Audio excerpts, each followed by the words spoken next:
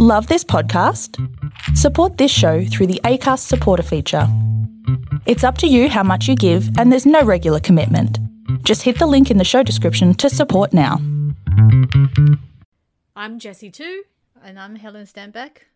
And you're listening to Asian Bitches Down Under.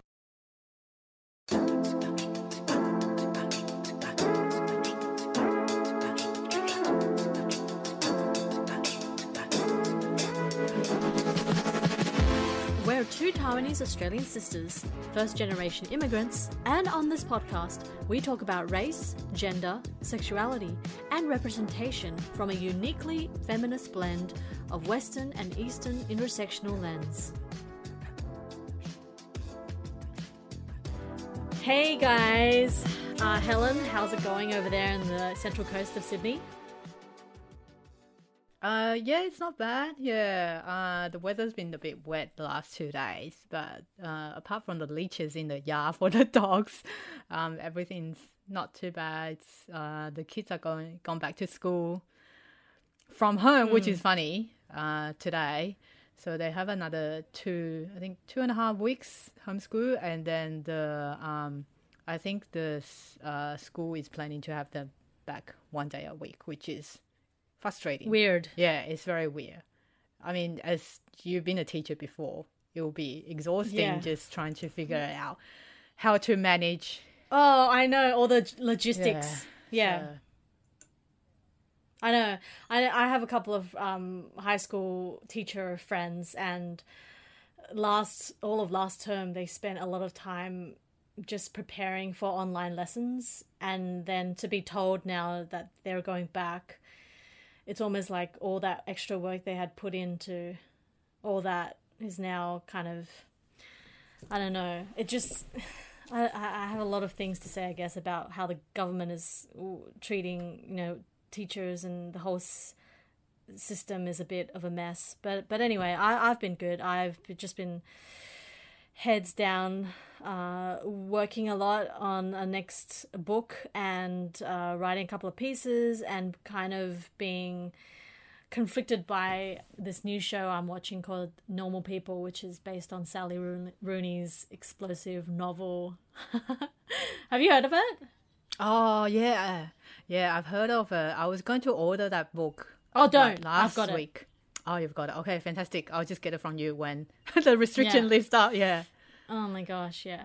Anyway, but before we get into this week's topic, I just wanted to shout out to our visual designer who made our beautiful logo for Asian Bitches Down Under. Her name is Tessa Chong, and she's an extraordinary visual designer and artist / just overall cool person. She's on Instagram at Tessa Chong, TessaChong. Thanks, Tessa. You're an amazing human being. So Helen, do you want to tell us what we're talking about this week? Okay, so this week we are looking at the book / movie. It's called Kim Jong-un, born 1982. So it's a novel that's written by a former scriptwriter in Korea. Her name's Cho Nan-ju. I apologize if I can't pronounce the Korean properly. And so it took her 2 months to complete the story. So according to her, the protagonist, Kim Jong-un, her life is much different to the ones a lot of Korean women have lived. And have you read the book yet? Or I have read extensive extracts of it. I've been in conversation over emails with a lot of Korean translators. Okay. Yeah, in regards to this book. But I've seen the movie. Okay.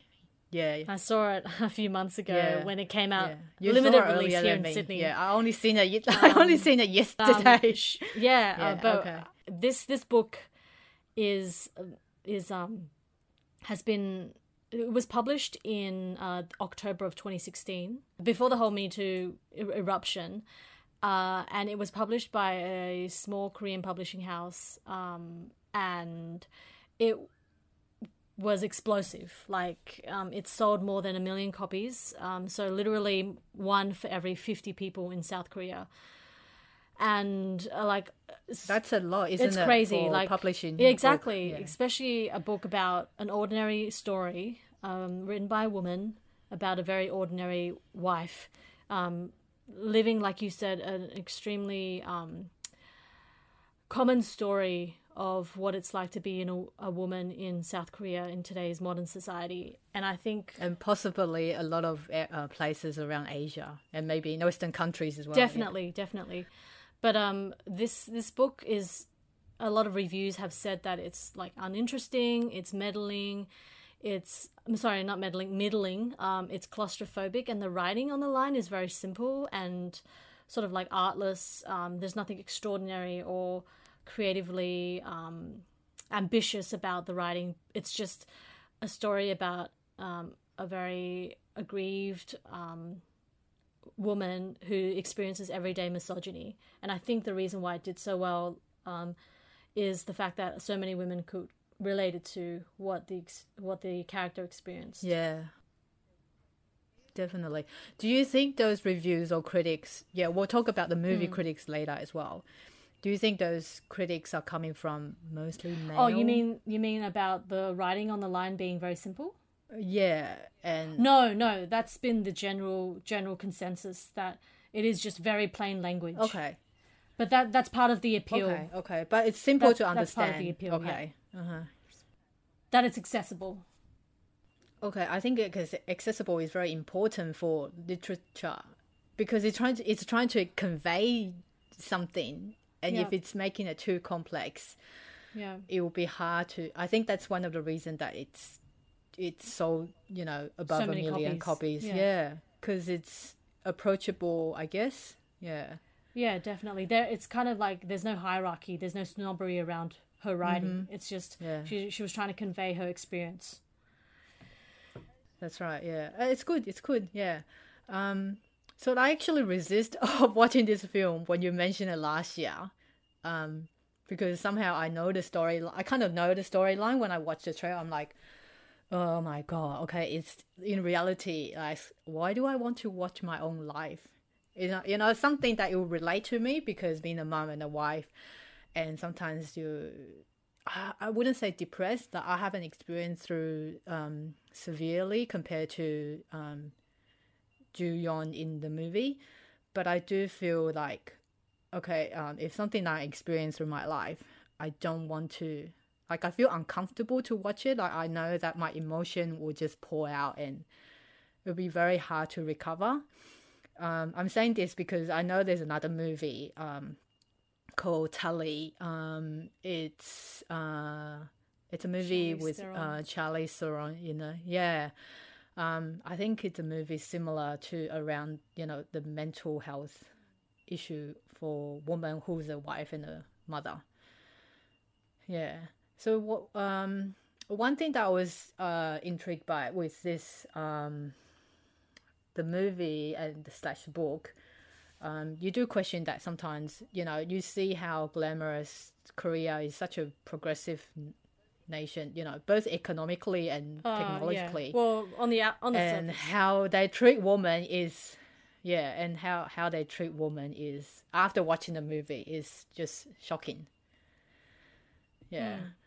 So what do you think? How do you feel? What do you have? You got any specific feelings when you were watching the movie, and any particular scene that really well, how do you say it? I think the reason why this movie has struck such a extremely visceral chord with so many women is because that it's a very simple depiction of a very seemingly ordinary woman's life in Korea, and the pervasiveness of that. And anytime, like we mentioned in the last couple of episodes, anytime a woman's story is portrayed or reflected, conveyed back to her, it's really powerful, no matter how it's done, So this woman has been able to put forth a very ordinary story about what she has gone through, and the blatant sexism that she experiences every day.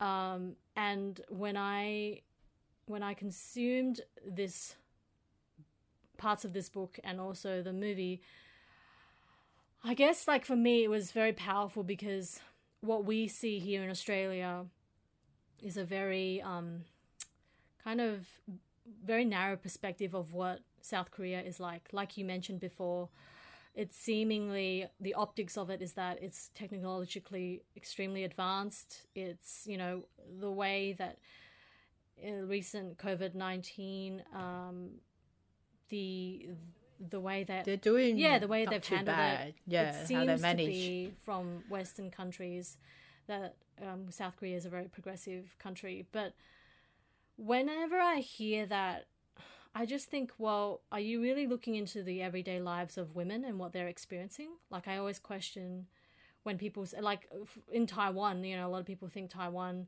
is very progressive, and because it has, you know, extremely, compared to other neighboring countries, extremely liberal and progressive politics around sexual, around, you know, gay rights, you know, and all that.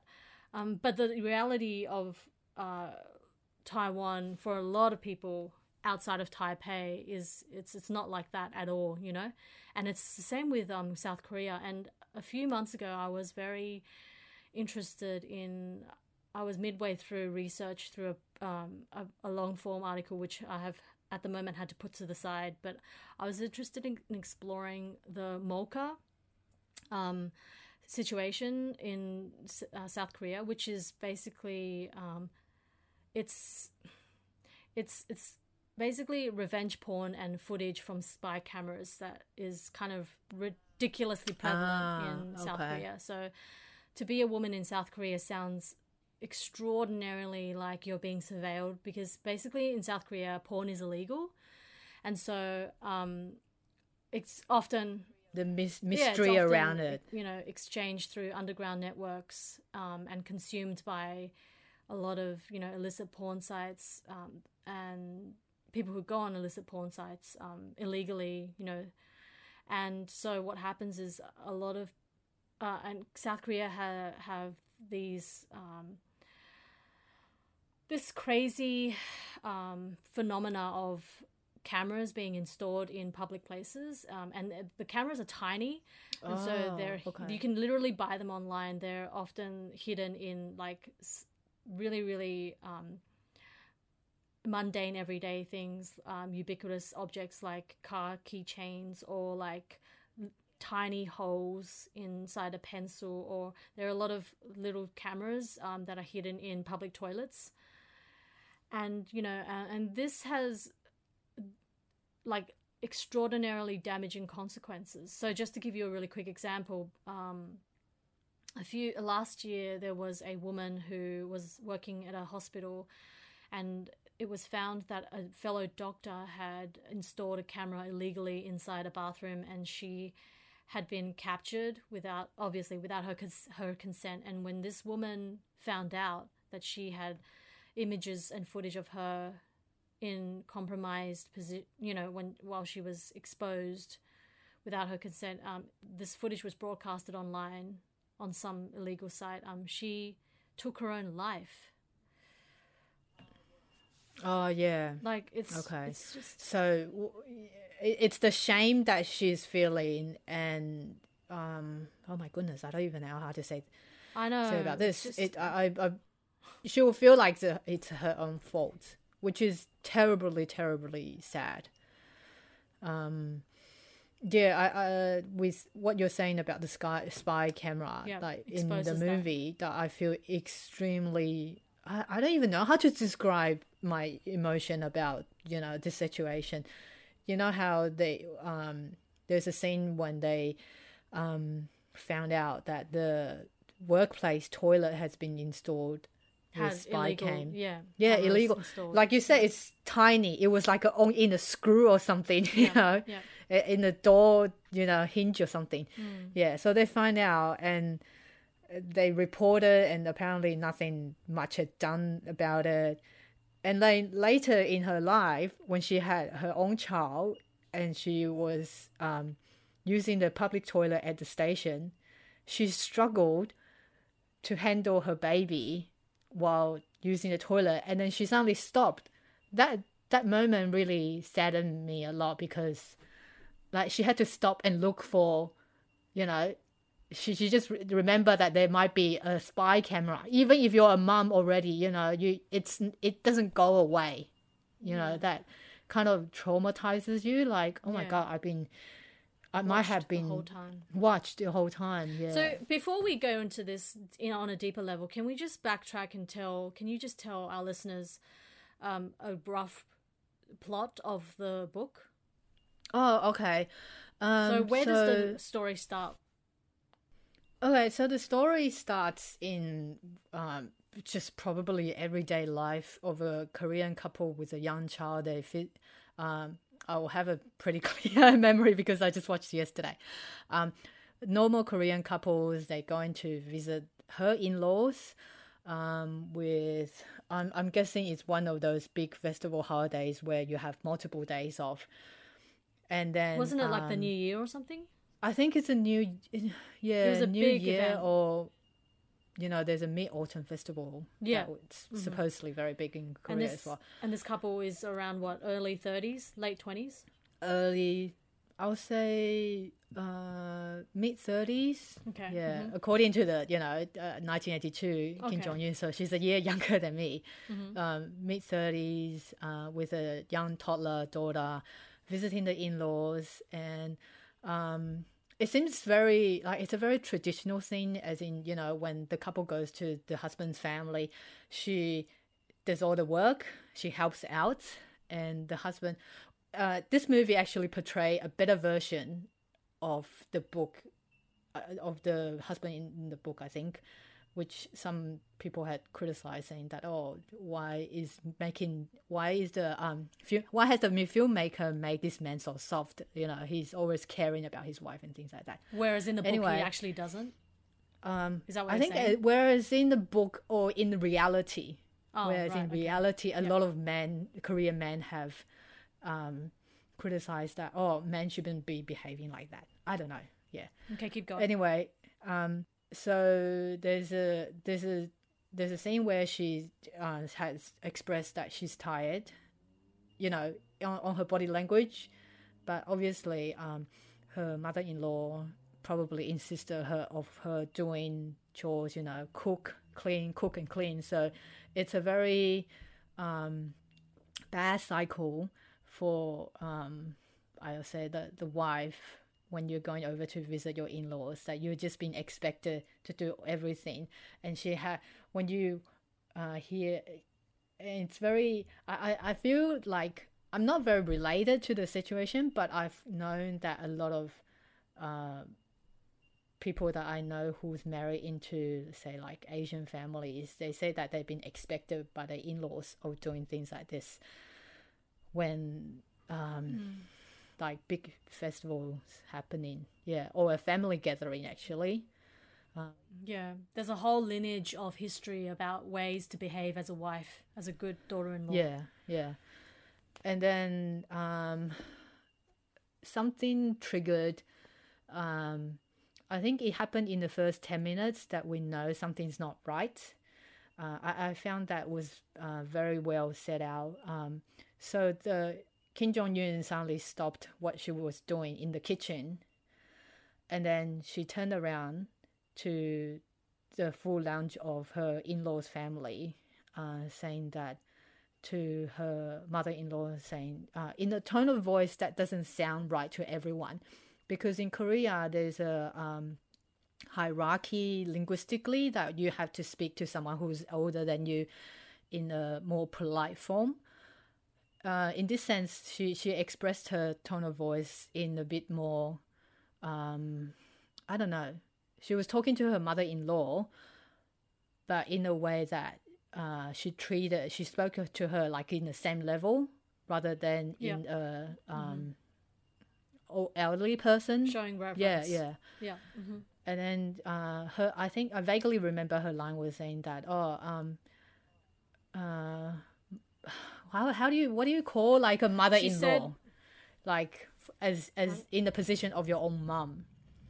You know, I think she said that, oh, I want to see my daughter sometimes as well, and I don't want my daughter to work so hard. So if for some people who understand mental illness, you would probably pick up that it's a bit like a multiple personal disorder. Do you think? What do you mean? Like she was expressing her thoughts, but in the position of her mother, in Kim Jong-un's mother. Do you remember that how she spoke in her mother's tone, and there's a conflict of personal stubbornness that she didn't know whether or not. Like I think subconsciously she wanted to escape that place. I think that's what the movie does really well. Like she essentially becomes very depressed by the decades of oppression she has and repression she has felt as a woman, and the movie really depicts that really well. And we see her kind of lashing out.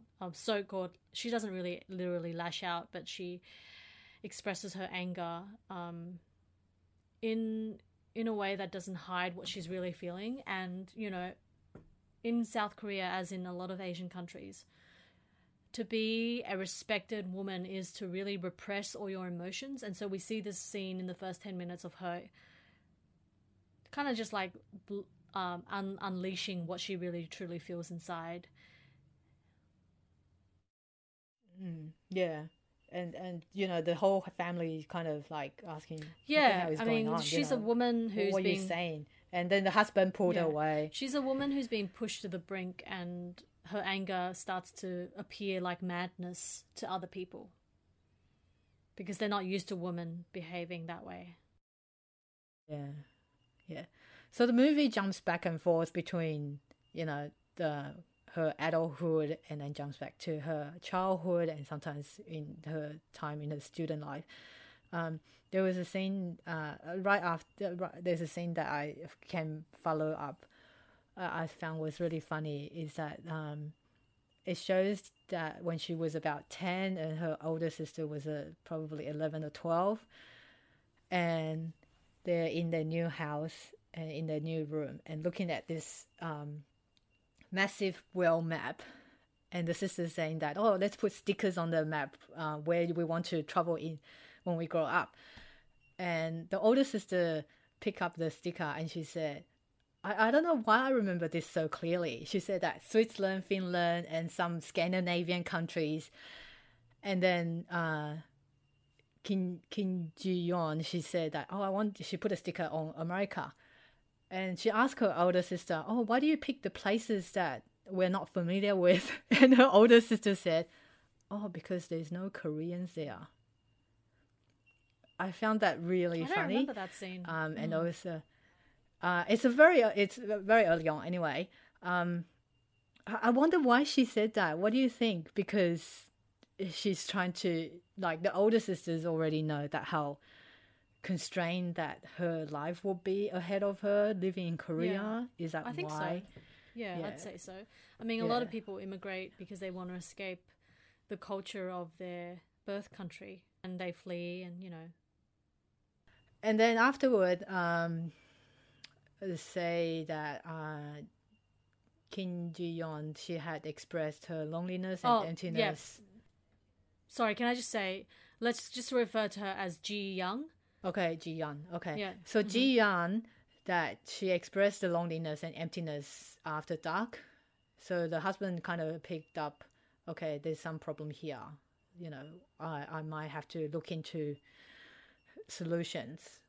That's what men usually do. You know, when they have a problem, they don't listen to it. They just jump right into thinking what they can solve. Do you want to talk? Let's talk about the where they have the conversation at the workplace. Do you remember the part that Ji-young was not picked for a certain campaign project, and her colleague said that, oh, did you notice that it's only the male staff got picked for the project? Yeah. We see Ji Young in her workplace as well. This is before she had her baby. Mm-hmm. And then throughout the years, she notices that a lot of women are being overlooked for promotions. And the women in the office start to talk, and they suspect it's because... And then they end up finding out because the boss is quite blatant and unapologetic about admitting the fact that he says something like... or she said, I think it was a female boss, she said that, well, you ladies are going to eventually drop out and have kids, so why would I promote you? I would be disrupting the company's trajectory. Yeah. So her boss, that's just called, I know the surname's Kim as well. Manager Kim, she had a confrontation with her superior in a meeting, which it sound a bit funny. It was one of the superiors asking her that, so you have kids as well. I think it was a campaign for vitamins or something. And so the manager's boss was asking her, who looks after your kids? You know, like if you don't, and she said that, oh, my mom looks after my kid. And then the boss was questioning her, mother's duty inside, saying that, so you're here, you're not looking after your kids. Perhaps we can use something like a similar slogan for it. These vitamins are good for working moms who doesn't look after their kids enough. And there's little. It's a very direct attack for moms. Like, what the hell can I do? It's like, I work, okay, and then you're calling me out of not looking after my kids enough. And if I become a full-time mother, people are saying that I'm not earning money. So they're caught in between this. It's just, Well, being a woman is just 1,000 different iterations of wrongness. That's what I think. Like, no matter what you do as a woman, you will always be there will always be infinite ways people will find a way to criticize you, no matter what you do. And I feel like this onslaught of criticism is a very, elaborate way in which, the world has managed to it's a backlash against all the very impressive, progressive ways we've moved towards intersectional feminism. And it's really, it's really startling, especially in South Korea, where all these things of, the iterations of wrongness I just mentioned are really not hidden. Like, they're very obviously on the surface of things, so it's very hard to be a woman. Out in the public, Yeah. I found the workplace thing just not so much troubling, but hard to believe that it still exists. Maybe it's because that we've been living in Australia for so long. Something like that would not really happen, as in that direct. Yeah, exactly. I think that's what a lot of people are blind to, and what we want to bring out by talking about it. The fact that there are so many quote-unquote progressive countries in Southeast Asia that are still extremely oppressive for women. And it just frustrates me that so many people are not aware about it, because it's just easier to think that, progress is being made in Asia, No, it's so far from it. And it's often this top layer of change that is the slowest to move, and the part that most people are reluctant to change. It's cultural, and culture is the hardest thing to change, right? Yeah, it takes centuries. Centuries, yeah. See how most Asian, at least North Asian countries are built on Confucianism, and you're expected, exactly. And do you mind if I quote this really annoying sentence that it says that there's a comment within the Confucius idea. It says that something along mentioning woman that 无才便是德, as in commenting that women shouldn't have talents. It's a virtue. It's like if you don't have talent, it's good for you as a woman. As in you're supposed to be talentless. Yeah, so you're supposed to be obeying whichever male family members that you're with. And, you know, you should be working, even if you're earning money, you're investing on your male family members rather than on yourself. You know, it happened, it showed in the film as well, whereas Ji-young's mother had worked so hard to support her own brothers to continue their studies, and then she stopped on her dream of becoming a teacher. Yeah, the brother gets his own room, he eats better food, and he wears finer clothes. Better clothes than his sister. And there was one scene in the film, I think there were two scenes that I totally lost it. Like, I really lost it. Like, you know how I lose things like in a drop of a hat. But I went to see this movie alone at a cinema outside. Well, it's kind of far away from where I live, but it was like a 9:30 p.m. session, and it was literally the last session showing. The movie was the last session showing in Australia, in Sydney, so I raced to it after seeing another movie with a friend, and then I knew that I wanted to see this film alone, because it's just important for me to receive a film by myself. Yeah, like I I feel understand. like when I'm with someone, it doesn't distract me from the film, but it does affect how I receive it, you know, how I engage with the film. So anyway, it was important for me to see this film alone, and when I did, I was in a massive, like, it was at Ride Cinema.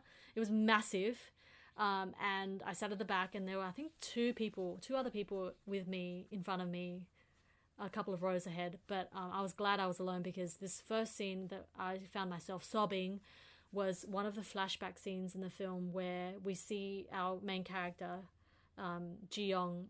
She's about 14 or 15. She's riding on the bus on her way home. It's dark. Oh my god, yeah, I remember that. Yeah. I think all women, regardless Korean or not or Asian, will just feel related to that. Yeah, we'll have experienced this. So she it's a very packed bus. It's dark, like I said, and she notices a fellow school mate. No, it's not a mate, just a boy. Another male student. Uniform. Yeah. Yeah. Standing very close to her. And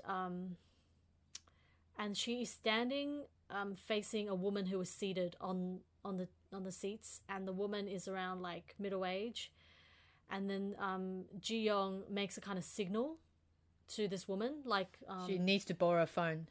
Yeah. With her fingers she extends her pinky and her thumb to indicate that she needs help. And her expression on her face, like even now when I'm talking about it, I get kind of like chills thinking about that scene. Fear that she's expressing. Yeah. Oh, the fear, exactly. And then so she rushes. She rushes. I think the woman.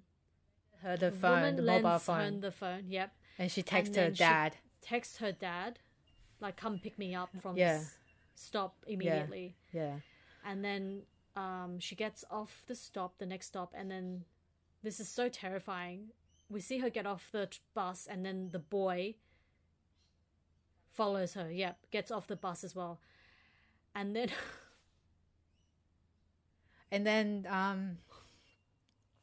the boy called her, and she was just standing there like froze. And this moment that we had to cut this video out, shit. Oh my god, we're both getting emotional talking about it.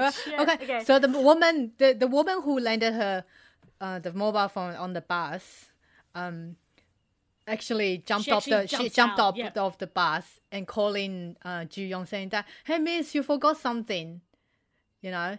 So the boy, she intervened, she rescued her, And Yeah, the boy saw someone coming. Of course, he just walked away. You know, Yeah, he's he walks away. Yeah. yeah, because it's a fucking coward, man.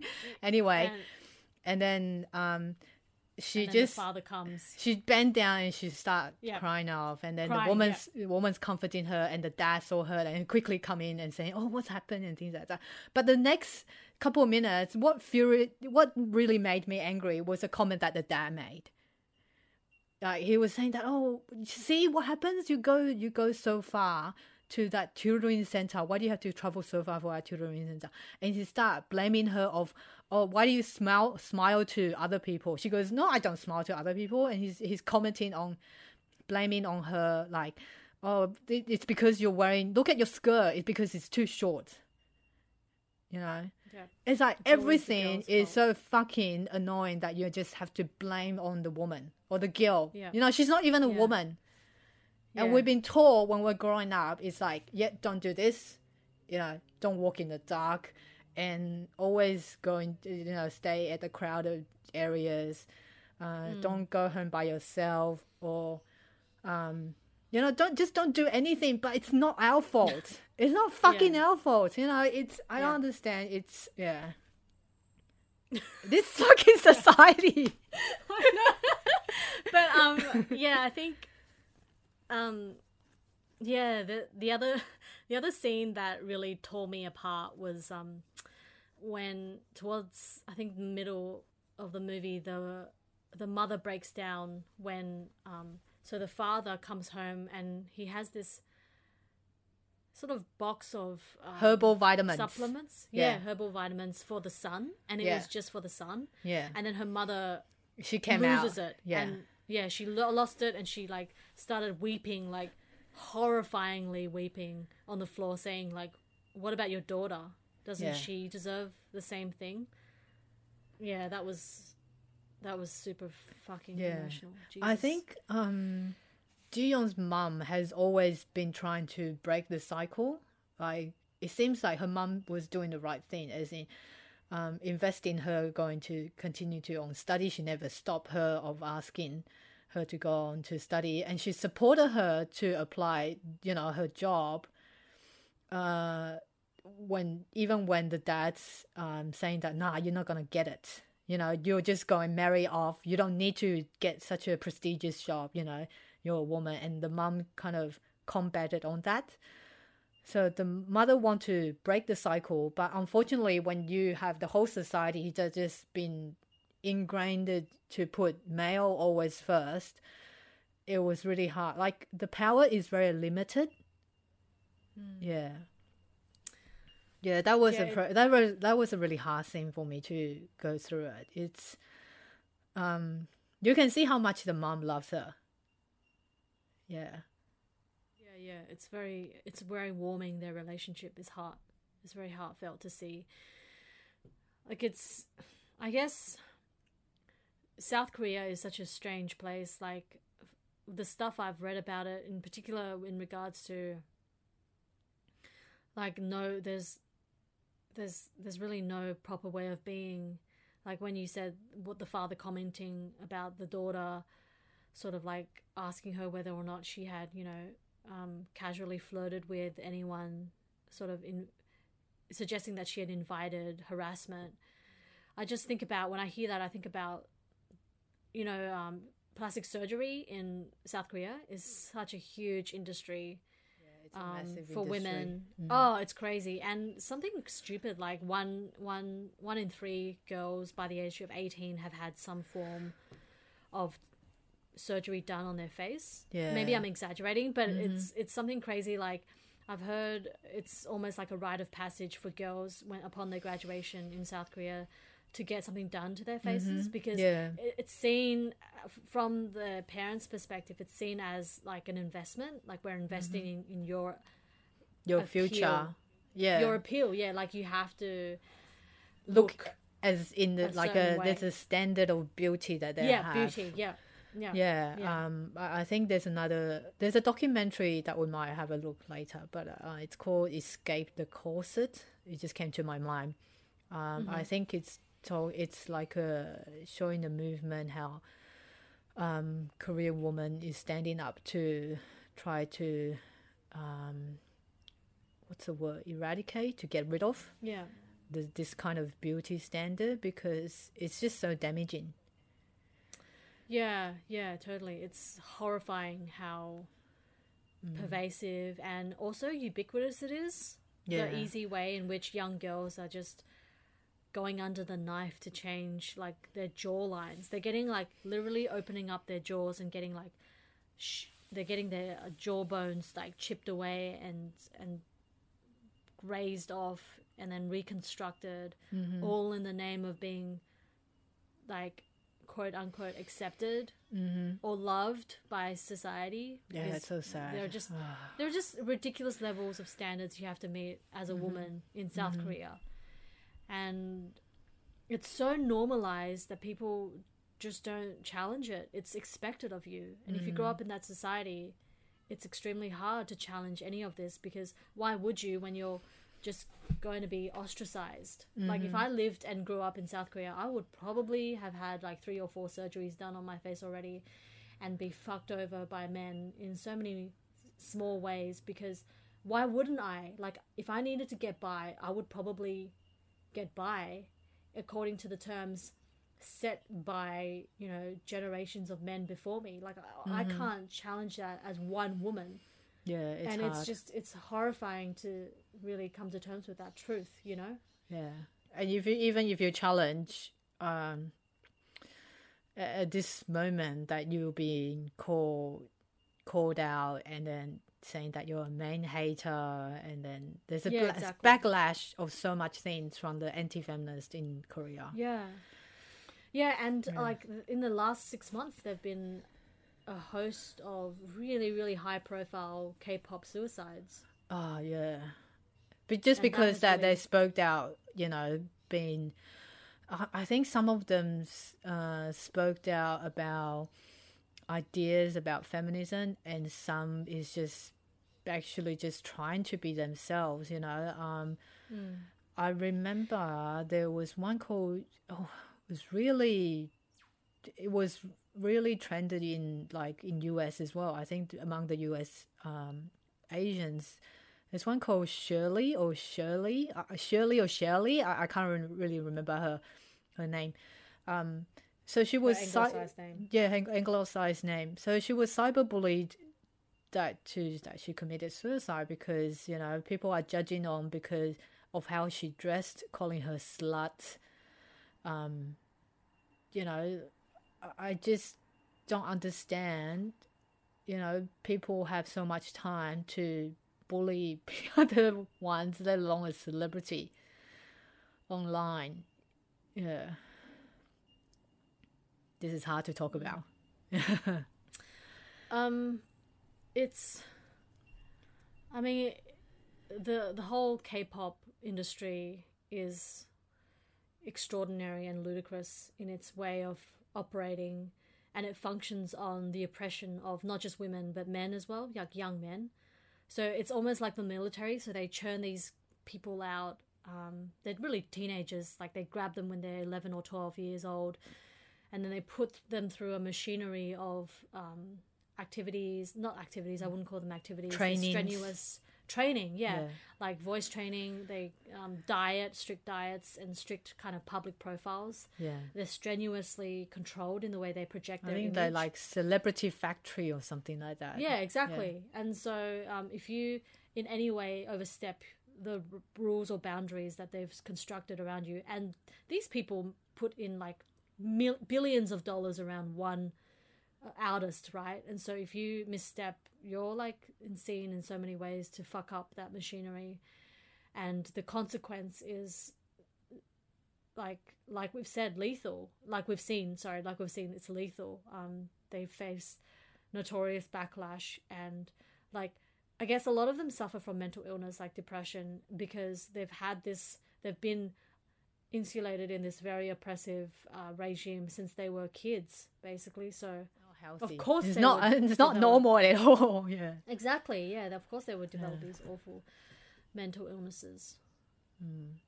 Going back to the film, when you were talking about the bus commute incident. I listened to another podcast. It's a Chinese podcast. He mentioned the film and he had a good narrative of it. Until that, I heard him talking about he didn't think that the bus incident would happen in Taiwan as much. Like I don't know how to respond to that. Maybe because he's a man, how would you relate the danger that you're facing, possibly on a daily basis? It's just sometimes I see like men would just brush it off, like, oh no, it's nothing, it never happened to me before.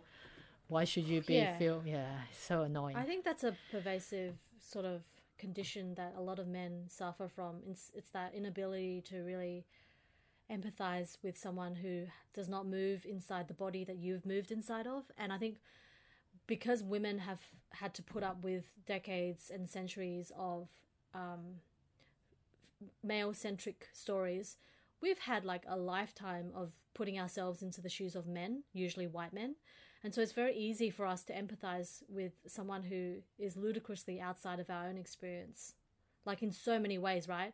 And yet when it comes to a man just trying to step inside the shoes of an ordinary woman, suddenly, I mean, a lot of men, it's not like this at all. I know a lot of progressive men, but for a lot of men, it's actually harder for him because he has not been trained by consuming decades of stories where he has had to put himself inside the shoes of a woman, like if you go around and ask all your male friends when was the last time they saw a movie or read a book that centered a woman, like I wonder what their answer would be.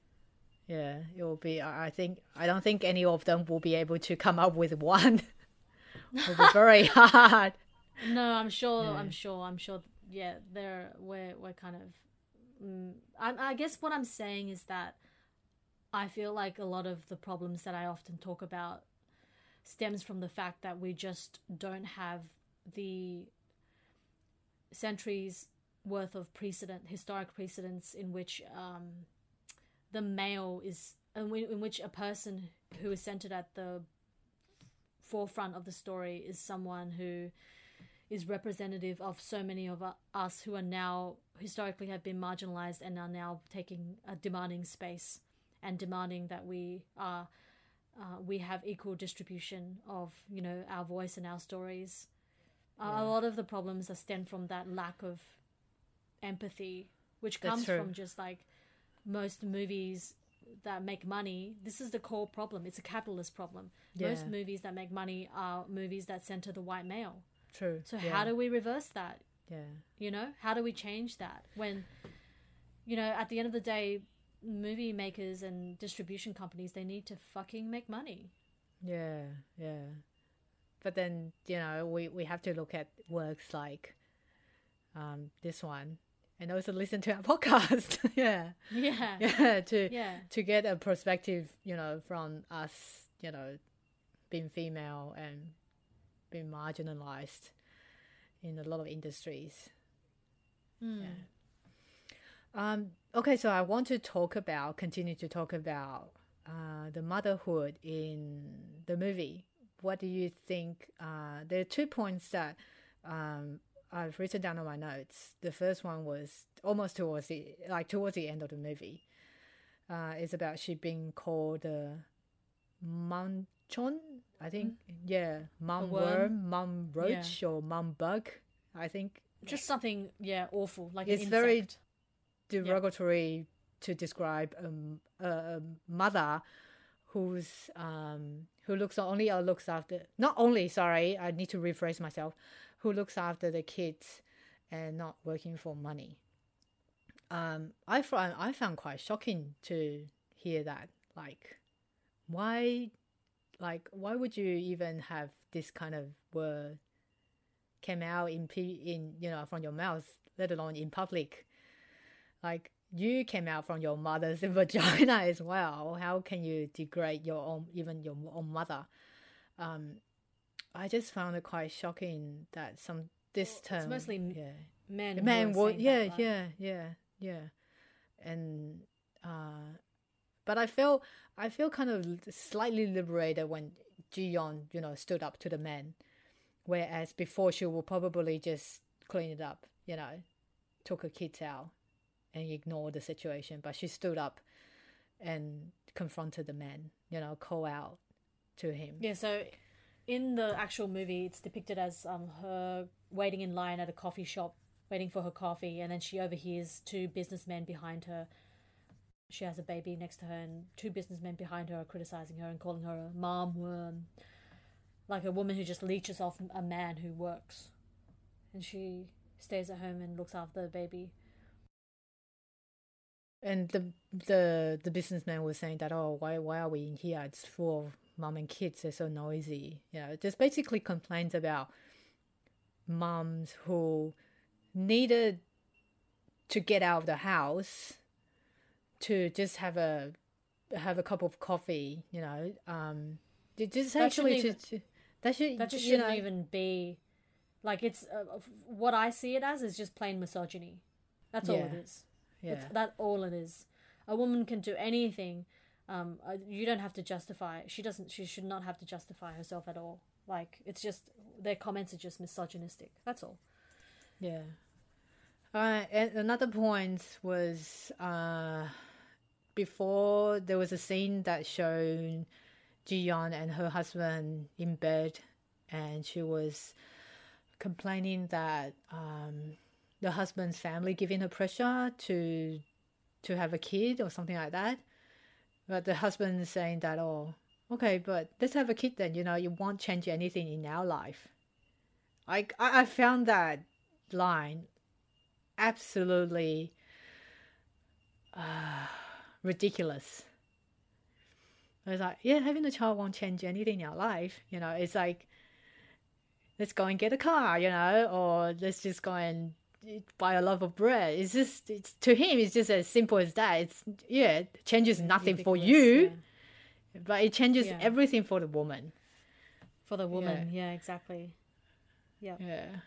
It's like, I do wonder, like, I'm just thinking aloud here, but just hearing you say that, I just do wonder if I ever had children and then my children had children, and if my children's children had children, I wonder if one day I'll be like 98 and then I'm sitting next to my great-grandkids, and if my great-grandkid is like Abraham, whether little Abraham will just not think that way, will be a dude who does not have these really still like fucking crazy sexist views that are so kind of fundamental to the structure of how we've lived for so long. I wonder whether 2 or 3 generations will actually change that, because it's very hard. It's like if you think of society as like a building, these ideas are like not even the brick. Like, what is brick made of? Concrete. Yeah. Like, it's just concrete. It's so invisible, and yet really just is at the heart of how the society is. It's like it's built on these disgusting sexist ideologies. Like, I really do wonder if they're in a few generations time, if men won't think that way. Yeah, I do wonder that. What we're doing now is trying to break down those those bricks. Oh, I hope so. Breaking down those Yeah. bricks and rebuild a new ideology, around our life, which is actually a more equal one, and the one that's not gonna, I don't know, oppress each other. I mean, we're talking about patriarchy system. It's damaging for both men and women, not just because we're standing up with, speaking out for women, but it's also damaging for men. Yeah, totally. It's perhaps just harder for men because if we had to choose who benefits from the patriarchy, then obviously it's the man. It does benefit one gender over the other. Yeah. Like, if we had to pick. Yeah. Obviously. Mm-hmm. Yeah. I thought... like, I agree with you. It's just... Yeah. I thought that something that I read about... it was not a critic, but it's just a journalist that wrote after watching the film. I think that he gave some pretty good points. he said that he said something like the societal expectations don't just hinder women's life and progress. So they undermine the enlightened, open generations of men who want to do better than their fathers did. And whose mother are now ironically reinforcing the inequality they endured into their own children. It's shown on the movie that maybe, I don't know, when you get tired of fighting the system, and then eventually you just gave in and they become the system. You give yourself. in, and then you join the system because it's easier. It's unfortunately, you just feel like it's easier. It's just so tiring. That's how I've always often felt. Yeah, it's like I have to pick my battles. I'm just gonna pick the battles that are not gonna drain me more. Yeah, but then exactly. the continuous, degrading, situations will just never end. I think what I foresee in the future is we have to come up with a better way of rewarding people, or like finding things that make people feel like they have accomplished something, but not on the basis of it sort of diminishing someone else's personhood. So like a lot of our achievements currently and the ways we reach for things that make us feel powerful, i.e. make us feel good, are ways that are based on patriarchal capitalist ideology, and I think we need to come up with better ways of, and I think that's why people who are often on the margins and who are on the sort of people who don't subscribe to usual ways of rewards, like getting a job at a really lucrative law firm, or becoming a neurosurgeon and leading a department. All those people have, I think, very set ways on how to live a very meaningful life. And I think this idea of living a meaningful life and feeling like you have influence is based on kind of a set of ideologies that have been long constructed for us. And it's so easy to take those steps. And it sounds like I'm saying it's easy to be, a lawyer or a doctor. No, I'm not saying that at all. I guess I'm just saying that they are professions in which it's easier for people to respect you, I guess. And that can be definitely an incentive for someone to decide to devote their life in that one career. And it's just like, I think we need to come up with better ways of feeling like, come up with another way to feel powerful that does not at the expense of someone else. At the moment, power is gained through the expense of so many people who are in many different ways weaker than you, or don't have as much resources as you. And I just think I don't know any way around this. I guess it's still something that I keep thinking about, but it's probably a crisis of imagination. Like, we need to imagine better ways of being in the world without harming others. I guess I'm saying, I guess the question I'm asking is, how do we relate to one another on an intimate level between two human beings without trying to search for power? Like in every relationship, there's always power dynamics.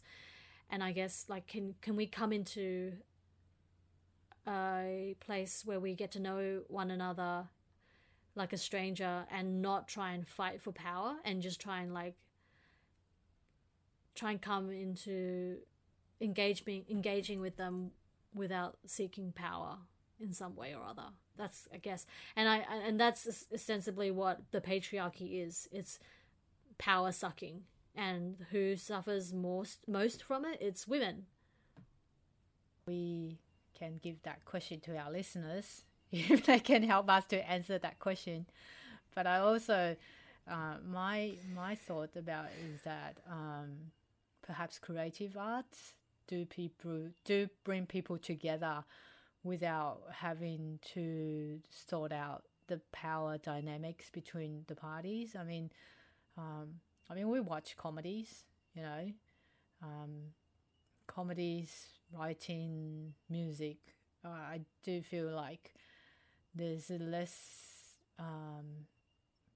creative arts express, how we express through creative arts is really conveying our ideas or our emotions.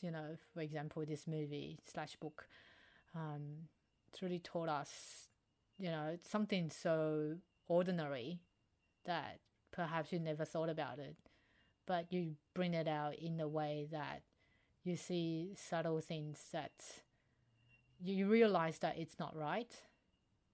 Yeah, I have a lot of problems with the creative arts, especially here in Australia, where it's predominantly white. And who gets to? Unfortunately, who gets to have the platform to distribute their art? It's usually people who are able-bodied and have the resources, i.e., money. So, and the time. Yeah. Meaning money. Like, who has the time, or who is able to not have to work for like on a meager wage, on a shitty, just in a shitty job. Yeah. I guess, this movie has made me definitely think about. It's made me reach for more fiction by Korean writers. I know in the last couple of years there's been a surge of translations. So in front of me I have a couple of books, fiction books by Bae Sui. She's written a book that was published in January called Untold Night and Day. There's one by Young Ha Kim called I Have the Right to Destroy Myself, which is a great title. And then there's another couple of books I have in front of me called by Kyung Suk Shin. I think the power of a great narrative is to really create a hunger in you for more of these type of narratives, right? So I've definitely gone out and tried to consume more Korean literature, because it's like, even though we think, South Korea has penetrated the Western society through K-pop. K-pop is very insular. Not insular, I mean, like, it's a very specific niche kind of consumer product. It's very packaged. Yeah, exactly. It's very packaged. So I think reaching for books are the most nuanced way to engage in the world. Like sitting down with a novel or a book.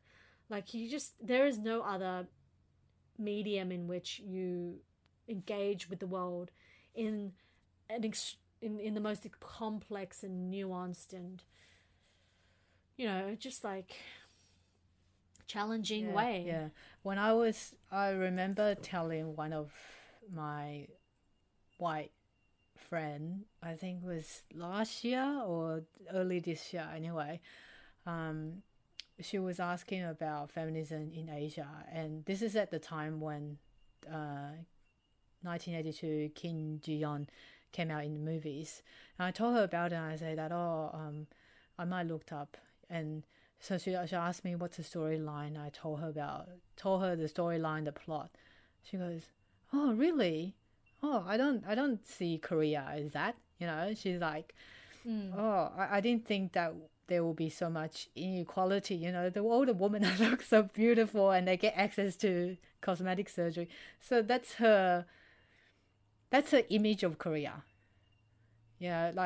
Outside of Korea, unless if the book doesn't translate it into English, or even apparently it's been translated into 18 languages, and it was really it's really popular in Taiwan, Japan, and a lot of Asian countries, because they can relate to it. The woman there can relate to it. Exactly.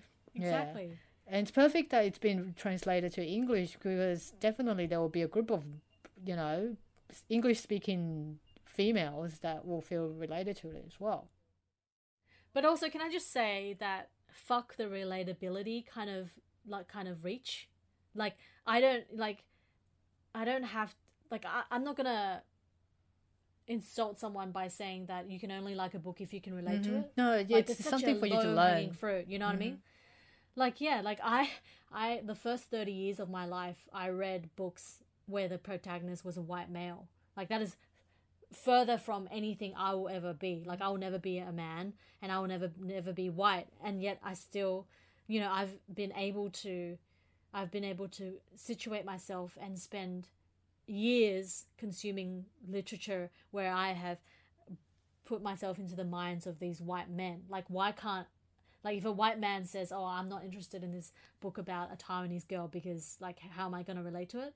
I'd be like, fuck you. Like, how, not fuck you, just like, how unimaginative can you be? Like, wow, that's so intellectually lazy. It's emotionally lazy, you know? Yeah, to you, like, you're not worth it. That's like an erasure of my humanity, you know? It's so loud when you step inside a person's bookshelf, bedroom or lounge room, and you look at their bookshelf. You literally can see, like, from the assessment of what they have on their bookshelf, the kind of books they read, you can tell what kind of a person they are. If they're imaginative, if they're willing to engage with the world outside of their own subject position. On that note, it's so important that we engage with these voices that hopefully in a couple of years will just be the norm, you know? It won't be such a sensation that women are telling their stories in this way. I think it will be like a chain reaction.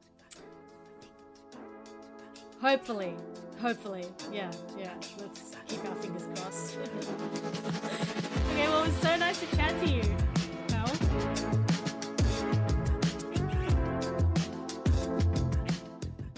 Make sure you review us on Apple Podcasts, and we will see you next week. Eat well and be safe.